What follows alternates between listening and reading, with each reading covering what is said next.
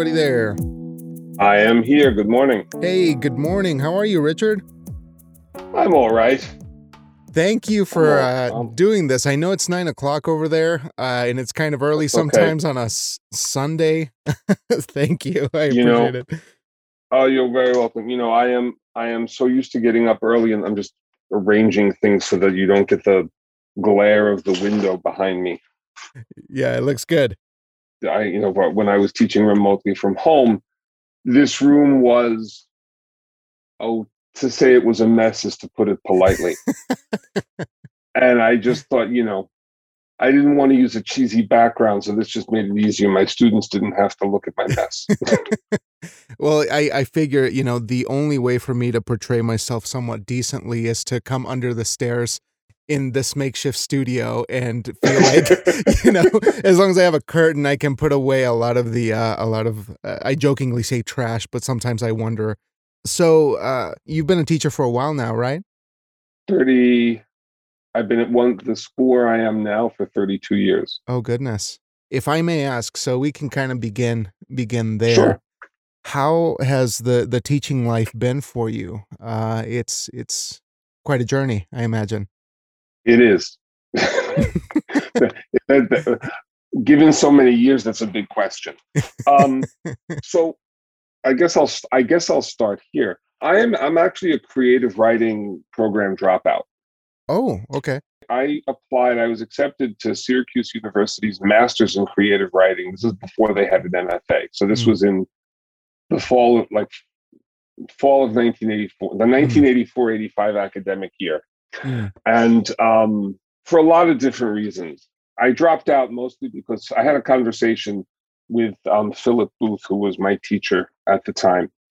And he kind of looked at me and he said, you can write, but I don't know that you yet have the central set of concerns that you're going to need if you're going to write a thesis. Because if you write a thesis, they want to build the book around the concerns. And he said and he just kind of looked at me and said, you're really young. I was 22 years old. Wow.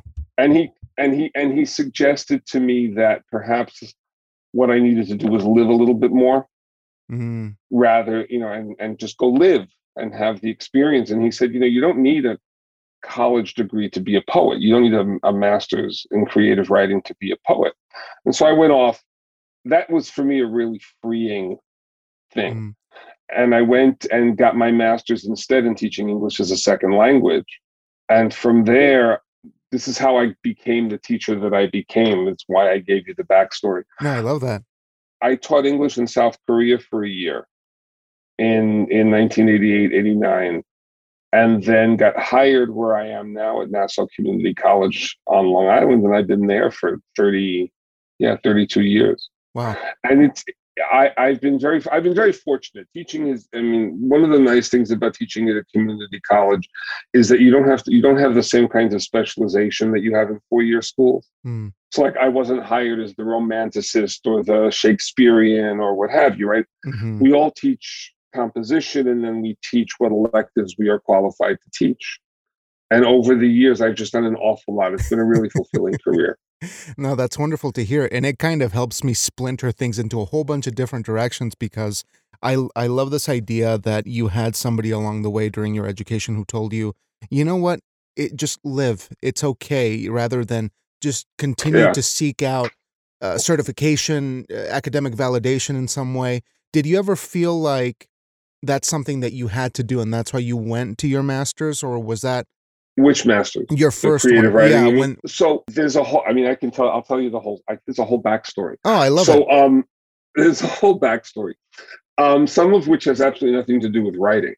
So I had a girlfriend at the time, and we were in a long distance relationship, and she was at Syracuse University, and I was an undergraduate at Stony Brook University. And I wanted to be a poet. I wanted to be a writer. It's what I wanted to study. But when I was applying to school, I guess partially because I was just so young, right? And the field of creative writing, especially at the undergraduate level in the 1980s, is not what it is now. How so? Well, now it's an actual academic field. Mm. right? I mean, it's an academic course of study. There's an MFA, which is a professional qualification to teach creative writing. There are bachelors of fine arts degrees. At the college where I teach, we have an associate's in creative writing. Mm. There are community colleges that have associates of fine art in creative writing, right? So it's become a field. So in the 1980s, I don't think there was the same kind of language, like there wasn't a discourse around that field that you could use to write. So when I applied to schools, I applied, someone told me this later, that it wasn't clear from my application whether what I really wanted to do was be a scholar or a poet. Mm. I knew I wanted to be a poet, but I didn't have the language quite to describe that. So I was applying to a lot of different places, and my girlfriend was in Syracuse, and so I applied to Syracuse. Syracuse was where I got accepted. When I went to Syracuse, she left Syracuse. No. And, right. So I mean, that's kind of how I went. I chose Syracuse because she was there, and at Syracuse, I had a teacher, and I'm not gonna say names because I don't think it's really worth saying the names. But I had a teacher, the person who ran our first year workshop actually threatened to kick me out of the program. Oh. Because this person told me that I was writing bubblegum poetry. Oh no. Right. And they told me that they had originally argued, there was a question about whether or not I should be accepted into the program because they weren't clear whether I wanted to be a scholar or a poet. And this person had argued for accepting me because I was writing about feelings in a way that they thought was interesting. Mm. But then once I was in the class and I was writing basically the same kinds of things I was writing when I applied, this person said it was, bubblegum poetry. And now I think to myself, I was 22 years old. Yeah. Why would how emotionally mature and developed was I, right? Right. I mean, but this person had a kind of tough love approach to the tough love pedagogy. Mm-hmm. And I did some, they sent me to read Robert Creeley and some other things to help me understand syntax in a way to sort of make my bubblegum, I don't know, a little bit less bubblegum. I don't know. But the next semester was when Philip Booth told me that I didn't need, you don't need a degree to be a poet. Yeah. And it was remarkably freeing for me. Yeah. Let me ask you this. How did you feel about poetry before you had that epiphany, that realization of, I don't need to be an academic? Did you feel like there was a need for structure before you went into this world of academia? No, I don't think I felt like I needed to be I don't think I felt like I needed a degree to be a poet. I saw it as an opportunity to study, right? Mm. I saw it as an opportunity to study, and I saw it as, at the time, I think I saw it as a precursor eventually to a PhD, which is because I thought I kind of wanted to teach. I wanted to, and back then, and I mean, even now, to teach at a 4-year school, you needed a PhD and all of that. So I don't know that I felt like I needed structure to be a poet, as much as I felt the structure would help me have the career that I wanted to have. So it was part of the life plan. You always felt like teaching was going to be a part of your life either way. So you said, I'm going to pursue this further. Yeah. Yeah. Yeah. And I wanted to, I wanted to write. So, it was the logical thing to do. Sure. My first choice when I was in college was to be in music. Oh, and I definitely wanted to dig into that. So what is it about music that does it for you? Or when did you discover music, if we can go back that far? When I was a boy, my grandmother was a singer and a piano player. Mm. She actually sang professionally in the 1930s. Jimmy Durante was her accompanist at one point. Oh, okay. So I mean, I don't know how many people will remember who Jimmy Durante was, but he was a huge performer. And Big deal. He was very famous. Oh, right? Wow. He was a very big deal. Mm. She had a Steinway upright piano in her dining room. Mm. And she started to teach me how to play. Oh, that's great. She started to teach me how to play. And then I mean, I've always liked music. I don't know that there's any like logical Yeah, or like coherent explanation. I marched in drum corps when I was a teenager. mm, I played bass, baritone, bugle, and we marched in parades all around New York City. And I was first horn player for a while. I mean I played well. mm. And then when I was in high school, I took piano lessons, and I play piano and I play keyboard, and I've written. I when I was in the when I in the 80s, I guess in the 80s and the 90s, I had a synthesizer and I was composing music, and but I did not study it in college because I didn't have the confidence. Did family support you through your creative pursuits as a profession? No, Mm. I don't want to say they didn't. Let me put it differently. It's not that they didn't support me. It's just I think they were indifferent. There was tremendous indifference to it. No, but I don't think anybody asked me about writing until I was well out of graduate school. Oh goodness! Yeah, Wow. yeah. People just neither not my mother, my grandmother, nobody really outside in my family was all that interested in what I was doing. I would say I was writing, and they would go, uh huh, uh huh. You know. Mm. Is it a fairly working class family? Would you say in those days, or Yeah, but I don't think that's quite the reason. I mean, I kind of understand your quote. You know, my grandparents were Depression era, right? okay, yeah. They were Depression era people. I think my grandmother discouraged me from pursuing music because I did not start young enough. You know, because Wow, for her, being a concert pianist was the only reason to be a pianist, right? I see. So there's an older expectation or a sense of tradition about how you need to go about that specific path, maybe. Well, but it's also just true. I mean, if you're going to be a concert pianist, you have to start at a very young age, right? I mean, it's also just true. Yeah. No, I think for my grandmother, a lot of it had to do with her own resentment at having to give up her creative pursuits. Mm, You know, I mean, when she yeah. got married to my grandfather, she became a housewife, and she Mm, didn't do a lot of the things, yeah. right, that she wanted to do. And I suppose we were my mother, meaning my mother, my stepfather. We I suppose you would call us working class. Mm, He was a truck driver. My mother was a housewife. But again, I don't think it had. I think I don't want to say it. I don't want to say it had nothing to do with class, but I just think mhm. it had a lot more to do Yeah. Yeah. um, with the idea that they didn't understand it, Right. or Right. it was something. It was something that other people did that you consumed culture. You didn't necessarily produce culture because it's not that culture wasn't valued. Yeah.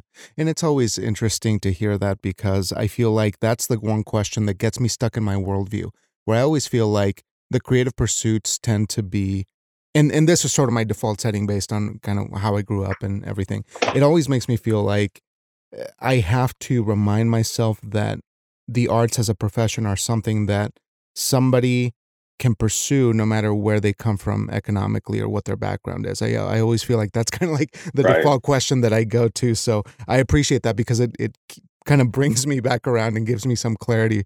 But you mentioned in your bio that there's an aspect of feminism that has been either inculcated into who you are as a person or that you have found along the way. Can you tell me a little bit about that? The maybe how the women in your life had have made this impact, or if it's, how did you come Well, about? sure. So, I mean, the women in my life, my grandmother was a powerhouse. My great grandmother was a suffragist or a suffragette. I don't Oh remember now goodness. Mm, which one, but she marched. I mean, she marched for women's right to vote. And I mean, she was, and I know her from stories, but my grandmother was a remarkably independent woman. mm.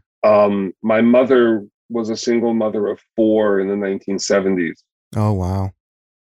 So I saw a lot, right? But the thing that turned me into a feminist or pro-feminist, depending upon depending on which school you believe I should adhere to in terms of the language, right? I don't want to say that it had nothing to do with them because I think I was primed by their example. Mm-hmm. But no, the thing that really made me a feminist was this. So I was twice as a boy sexually violated. Once when I was around 12 years old, and then another time on a sort of ongoing basis from the time I was 15 till I was about 17. Mm-hmm. And I was reading Adrienne Rich's book on Lies, Secrets, and Silence when I was 19 years old. And I don't remember why I was reading the book. I don't remember how it came, but I was reading the book. And there was a specific passage that had to do with women's sexual objectification. And this is the God's honest truth. I just, in fact, published an essay that in which I tell this story. I heard a voice that said, what about me? What about what happened to me? And what feminism gave me was a language to talk about and to understand what those men, because it was men who assaulted me, what those men did to me as sexual violence. Mm-hmm. Right? Because, Yeah. I mean, in the 1980s, now we kind of talk, I don't want to say we speak easily about it, but now it is understood that boys and men can be sexually violated, right? And there is a kind of discourse around that, right? Mm-hmm. In the 1980s, that's when date rape was first beginning to be a thing, right? The 1980s was when sexual harassment was first beginning to come onto the books as something that was wrong. Nobody was talking about it happening to boys at all. Yeah. At least in the mainstream. I mean, at least in right. I mean, and the women's movement was not talking about it either. And I'm not saying they should have been, but nobody who was talking about sexual violence was talking about sexual violence against boys and men. And that the fact that I got that language from feminism was eye-opening for me. I mean, it just was absolutely eye-opening for me. And it gave me a real gift, because I think if I had not had the feminist conviction that the only person who is responsible and accountable for an act of sexual violence is the person who commits it, Mm-hmm. I would have been even more wrapped up in shame and self-blame and guilt and, and all of the things that come with having been assaulted. I would have been even more wrapped up in that than I was. And I mean, I never once doubted that I was not responsible for what had happened, Mm-hmm. or doubted that I was responsible. You know what I mean? Yeah. I never once thought that I might have been responsible for what happened. I want to thank you for writing that piece, because I was checking it out last night, and it's just such a harrowing account of a series of events that have formed so much of you and your perspective. But I think the really interesting thing about it is that two things, I guess. Structurally, it just kind of read like a train of thought, in that one thing, like a chain, kind of leads you to the other event, and it kind of feels like that's kind of it always is, right? Where there are things that you might think are unrelated, but then they always come back to that moment of deep hurt and of those really difficult memories. And so, it's a very interesting read in that superficial kind of regard. But looking at the content of it, it feels like there is just a touch of resolution, just a touch of light at the end of the tunnel, where you do have that conversation with your partner at the time, and she is helping. Right. She is there to just stop. Oh, go ahead. No, I mean, you're. That's true. I would just say that that all happened at this point a very long time ago. Mm. Right. I mean, I was in my 20s. Yeah. When that happened. So, and that's the other thing I'll say about having gotten this language from feminism. My understanding is, so I'm 60. Most men my age, of my generation, who have this experience, my understanding is, don't disclose for decades. Yeah. I mean, right, they 20, 30, sometimes even 40 years. I mean, there are people who have not told a soul until they become my age. Yeah. And one of the things that feminism did for me, and having that language did for me, is it gave me a way to think about it, right? Mm-hmm. To talk about it, so that at, I don't know, I was 21 years old, Yeah. which was just about 4 years after the last event, that final event happened, right? Mm-hmm. Which is, from what I understand, a very, very uncommon experience. Yeah, and I was going to mention, I mean, it seems that I don't want to say you've been accustomed to being open about it, but you seem to be, Yeah. yeah, it seems to be a less daunting endeavor to vocalize this than it used to be. Is that incorrect? And I don't want to misspeak here. No, no, no, no. I think you're right. You're right. And I think, come back to feminism again, Hmm. right? I mean, Yeah. the thing, one of the things that the women's movement, and people who were writing at the time was like, this is nothing, this is nothing to be ashamed of. You have to speak about it. The personal is political, all of those kinds of things, right? And that was, I mean, I immersed myself in the radical feminism, and I mean, now you sort of say the white radical feminism of the time. At the time, Mm, I wasn't thinking about it in those terms yeah. at the time, right? And so, I mean, that idea that, you do not hide from this, and you don't, you need to confront the world with this, and confront patriarchy with this, was sort of the air I breathed in some way. And Hmm. so I was strategically open about it from once I told my girlfriend, and that was a huge thing. Mm, Over the next years, I became, sort of very strategically open about I see. it. And I mean, the writing, it became a central concern of my writing pretty early on. I see. So, do you feel that that experience can be so devastating and inhabit so much of your mind? Did you feel that at some point you were able to write about other things without feeling like you had to go to that well of hurt, that experience? I don't think I ever felt that was the only thing I had to write about. Okay. I don't think I ever felt like that.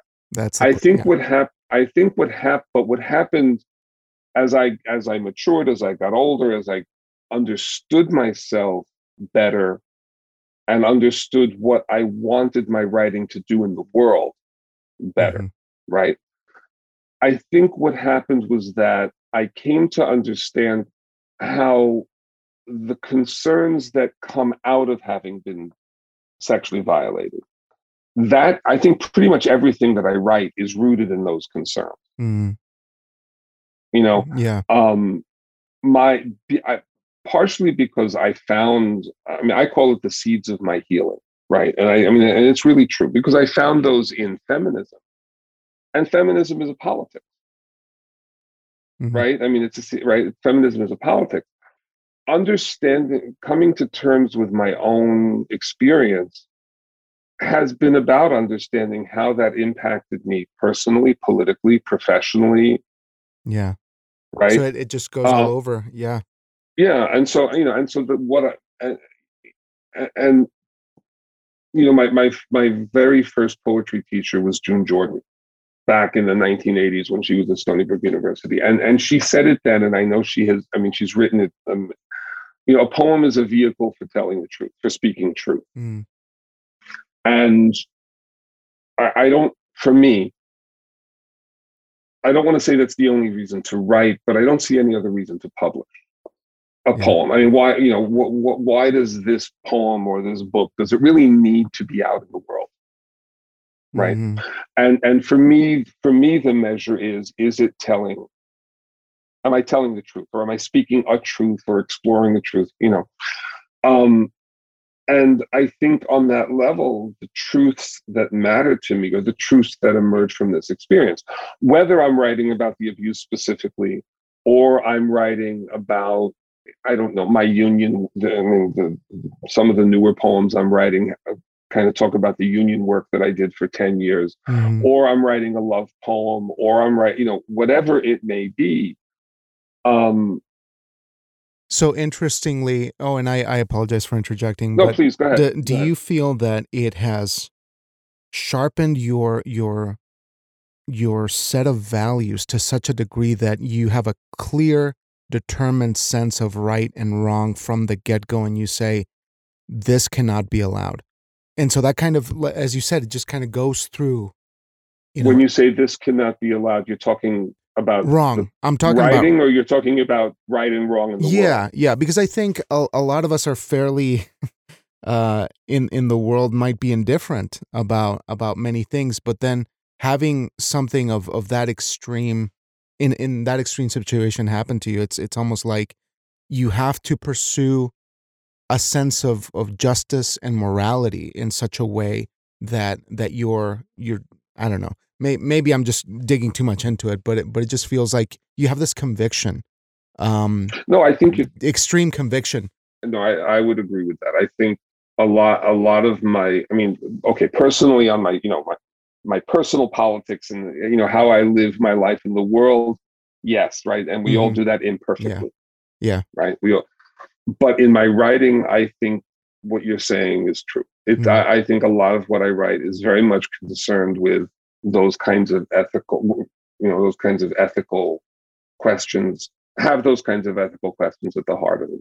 yeah, and that's and not to bring it full circle about myself here, but it just feels like having these kinds of discussions is so rare that even as I'm trying to have this conversation with you, I keep trying to find the right language for handling these things delicately and letting these experiences be seen and heard so that people know. And I just think it's a curious thing because that's almost never happened to me before, where I feel like normally those conversations, they go really well, but I definitely want to be delicate to the point where it just feels like I'm still like this. But I So let me ask you a question. Were I a woman, would you be having the same? Would you be tongue tied in the same way? Do you think? you know, I don't know. I don't know. That's an interesting question. I mean, That's maybe, a fair answer. yeah, maybe, but I just think personally that this is something that we need to be more open about, that we need to talk about. So I'm just really grateful that you have handled this in the way that you Yeah. have, and that you're giving us a model for how to speak about it. No, I And appreciate that. yeah, Thank you. because it's incredibly important, and we've seen a lot of that, and unfortunately, we just need to provide this language or continue to Right. provide a language for it. So, thank you. No, thank you. The reason I asked you my question, Hmm. the reason I asked you that question is it struck me that you used the word, you wanted to be delicate in the way that you talk about this, Oh, right? I And see. I Yeah, and I and I and I and I appreciate the concern. Please don't misunderstand. I yeah, appreciate where that I for really sure. do appreciate where that word comes from. Yeah. But part of the reason I asked is that we know how to talk about sexual violence against women, Mm, okay. Yeah. right? Yeah. We know how to do that. And one of the reasons we know how to do that, and there's a lot that we don't have to say explicitly, right? Because culturally, and I mean culturally, heteronormatively, patriarchally, women are supposed to be vulnerable to that sort of thing. I mean, not that they, right? I mean, it's supposed to Yeah. be, Yeah. right. And so we can talk about sexual violence against women, and already everything is sort of fits into Yeah. a slot, Hmm. right? Where we know what it means. You can whether you are standing in opposition to it, apologizing for it, There's a whichever framework. position, right? Yeah. The framework exists. We don't have that kind of framework for talking about male vulnerability, and Hmm. specifically male physical and sexual Hmm. vulnerability, right? Yeah. Right. We don't have that kind of framework. And so I sometimes think that the desire to be delicate, and what you meant by delicate was respectful of my feelings and my experience. And so I Sure. Sure. appreciate that. So Yeah. right. but I sometimes think that the when people feel the need to be delicate, it actually ends up obscuring more than it reveals. Mm, okay. Right? Because you know, it's one of the reasons why I make a point, and I mean, in the essay that I wrote, right, the first time I told someone, I try and make a point of describing what happened to me by saying what the men who violated me did to me, Mm, rather than simply say I was sexually abused. They violate. I mean, to name the specific thing that they did, right? hmm. Um, anyway, that's kind of why I asked the question. That's Yeah. why I asked, Yeah. if you would have the same, I don't know, feelings of confusion or whatever, whatever's kind of in your head Yeah. And about that's figuring out a way to talk about this hmm. if I were a woman. Yeah. And that's a powerful question because I think it does reflect, again, I try to internalize it in a way that will educate me on it a bit too, because I come from a family of, a Mexican family where the cultural norms are very much, you have to have a macho perspective on things. The Right. man is the man, the woman's the woman, and the man is the the one who handles these kinds of things, handles Right. everything. And it's just interesting because I like that that the worldview is getting challenged Hmm. in a way that, like, oh shit, I hadn't thought about that before. I hadn't really internalized that before, and so that's a really powerful thing. And so if it does something to me, I mean, I can't imagine what the work is doing to other people as well to bring that kind of self self assessment in a way. Yeah. I mean, that's it's interesting. I don't know. Yeah, yeah. I don't know. I get very very few responses. I hear from very few people about the work Mm, once it's out there. And which doesn't, and look, it's out there. People read it, they don't read it. I have no control over that. yeah. But I don't get the kinds of responses that you're talking about very, very often. Very often. I mean, I met one poet on Twitter who told me that my first book, The Silence of Men, was just crucially important. And he's also a survivor of sexual violence. Mhm. Um, crucially important to him when it came out, which was in 2006, Mhm. right? Um, I mean, and he actually told me that he lent it out so many times that he finally needed to get a new copy for himself. But that's the only time I've ever heard that, Mm. W right? Yeah, yeah. Right. When I give readings, and I try to make a point of reading the poems from my books that deal with this experience. I try to make a point of reading at least one at every Mhm. reading, almost every reading that I do. Yeah.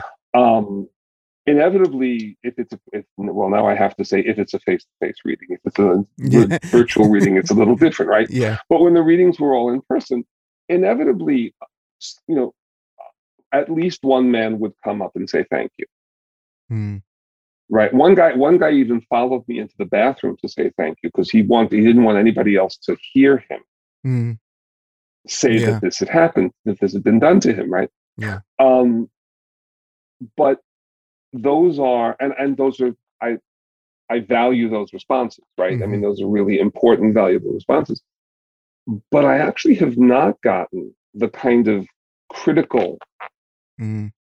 Yeah. responses Yeah. that you're hinting at. And I say that I hope that doesn't sound like sour grapes because No, no, I mean, I don't mean it like that. but see, this is what I love about our conversation is that there are some things that I'm an optimist about, that I see something that is that you have a possibility of self-assessment, and then I have to step back and realize, not everyone is like that. Perhaps people That's are true. too afraid to go to that threshold and say, can I get some answers about myself from this Hmm. work? And Hmm. I think that's kind of the biggest thing. But for the people who have perhaps experienced, this sort of traumatic or extreme event, it is something that the work just definitely needs to exist for. And it needs to be a guiding I light for a appreciate lot of that. folks. So it is incredibly important whether you see those responses or not, just because it needs to exist and the way that you courageously confront this and give us that language, at least begin that kind of education, Mm. is very powerful, I think. I So appreciate that. it is definitely appreciated, yeah. But you know, just not to digress completely from this, but Please. the work that you've done as a translator, I'm very interested in. Can you tell me how you got into that in particular? The works that you've that you've put out Sure. and the collaborations that came from that. Sure. So I have published three. I've published three books of translations of classical Persian poetry, Mm, and one I was the co-translator on one book of classical Persian poetry. And the way I got into it completely by accident. Um, so a friend of ours, a friend of ours, was a guy named Iraj Anvar who is very involved in the Iranian cultural community mhm, in the States, and he was very involved in the cultural scene, the theater scene in Iran before the revolution, and we became friends. And he told me that there was an organization called the International Society for Iranian Culture mhm, that wanted to do. Originally, he told me they wanted to do a website where they would have kind of um, summaries and discussions in English of masterpieces of classical Persian poetry. mhm, Would I be interested in doing that? And I was really excited by that. My wife is from Iran. mm. And so it was an opportunity for me to get to know the culture, to understand something, Oh, okay. and also to do some real serious cultural work, right? Because Mhm. this was at the height of the axis of evil rhetoric after September 11th. Oh, And goodness. part of the reason this organization wanted to do this work was to open up a window onto Iranian culture and what happened. So then I got to talk to I got passed on to the next guy in the chain, right? And he told me that what they actually wanted was retellings of the stories in English. And I thought, okay, I can do that, right? And then he passed me on to the guy. His name is Mehdi Farizadeh, who is was the executive director of this organization. It doesn't exist anymore. And he told me that they wanted translation. And I said no. Or initially I said no. Because I speak and I understand some Persian, but I am not literate in the language at all. Mm. Right. And I knew nothing about, I mean, I knew the name Rumi because of, Rumi is sort of the, right. Sure. The one poet from that time whose name people know. Mhm. Okay. And so initially I said no for that reason. I mean, I know that there are people who are bilingual poets and translators who could do this work. And what he told me at the time was that most of the people who were bilingual poets, they were not interested in doing classical work. They were dealing with contemporary Mm. poets. Mhm. And the one or two people who could have done it were academics. They just never got back to him about the project. And so, and I mean, it is a fact that poets have been using what are called trots to translate for a long time, right? You What's get that? it's called a trot or a pony. You get someone to provide you with an accurate rendering into the target language, in this case, English. And then the poet takes that and makes a poem, right? Oh, okay. Turns it into a poem. And I mean, that's something that poets have been doing Mm, for ages, right? For a very, very long time. mm, And he said that that's what they wanted was a native English speaking poet to do this because they wanted the work. They wanted the work to sort of sing in English, right? To stand by yeah. itself as contemporary American English Mhm. poetry. Um, and he told me they would provide me with the trots. I would have resources. And he said, try some samples Mhm. and let's see how it goes. Yeah. And the reason I decided to do it was that my son is Iranian American. Mhm. He's fluent in Persian, but he doesn't read or reads very, very little. And there's going to be there's a generation of Iranian, second generation or third generation immigrants like him, Yeah. who, if these works are not in accessible literary versions that they might actually enjoy reading, right? Hmm. Um, will not have access to this part of their tradition, Yeah. except through really, really old or scholarly books that Yeah. nobody's going to want to read. Take the life out of And things. exactly, exactly. And so, I mean, that was. I mean, I'm not going to say that the they were going to hand me a 5-book contract, Hmm. right, to do 5 books. That, of course, appealed to me as a Hmm. writer, as an academic, right? Yeah. But doing this, thinking about my son and people like him, also was a really important. So I decided to do the samples. Yeah. Um, I did them. I sent them to Mehdi. He liked them. The people that he had supporting him liked them, and that's how I came. That's how I came to do the translation. Hmm. The two books, the 2 books by Sadi, who's a poet who's a contemporary of Rumi, right? Um, were the 2 big books that I did, the 2 larger books that I did, and I published a translation of a small section of the Shahnameh, Hmm. which is, I mean, people tend to talk about it as the Iranian national epic, Hmm. right? It's a huge book called the Book of Kings. Oh, Is okay. the title in English, and I actually have a sabbatical in the fall to put out a second edition of one of the Sadi books. It's called Bustan. To put a second edition out, I have a sabbatical to work on that in the fall. Oh, lovely. Richard, I could listen to you answer and educate and share some of your wisdom for like the whole day, but I want to be respectful of your time. I want to ask you one more question, and Hmm? of course I want to say thank you for all of your insights today. But if you could pass on some little nuggets of wisdom to anyone who's starting out as a poet, what would you say to them? There are a bunch of things I would say. One is read, read, read, read. And not just poetry, but read. The number of people I've met who love to write poetry but don't read anybody else, but don't read. Hmm. And I think there's a difference between wanting to be a poet, which to me has to do with a way of seeing the world and a way of being in the world, and wanting to write poetry. Um, when Philip Booth said to me, "You don't need a degree to be a poet. Go live a little bit." In some ways, that's what he was telling me, right? In some ways, that's what he was telling me. Other questions I would ask. A question to keep asking yourself, if that's what you want to do, is what are you committed to? Hmm. What are you in wanting to be a poet or start it? What is it that you're committed to Hmm. as a poet, as a writer? What are you committing yourself to? E. E. Cummings, I think it was, has a definition of, a poet is someone who's in love with making things.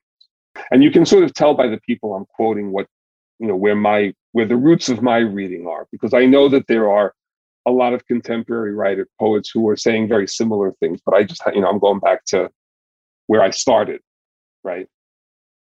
I remember when I was 22 years old, and I remember sitting 21 years old, and I remember sitting in a cafe at Stony Brook University, writing in my journal, and it was either I am a poet or I want to be a poet. I think I wrote I am a poet. And those were the most, at the time, I was terrified to write it, because it was a commitment I was making to myself, to a particular way of being in the world, and a particular, pursuit. And I was only, at that time, I was thinking I was only accountable to myself for it. But it was a commitment I was making to myself. And that was really scary to come to that sort of definition. I do think I'll say a little more practical. I know I'm sort of rambling, but I'll say a couple things you asked. I think reading is one. Finding a peer group. Find a group of writers who are your peers, that you can share work with, share frustrations with, and all of that, because the kind of encouragement and support and just joy of discovery that you will get from dealing with people who are going through the same things you are going through is very, very different from what you get from a teacher who's got more experience, from a mentor or something like that. So I think, and find a mentor. Whether that's for me, some of that happened in the books that I read.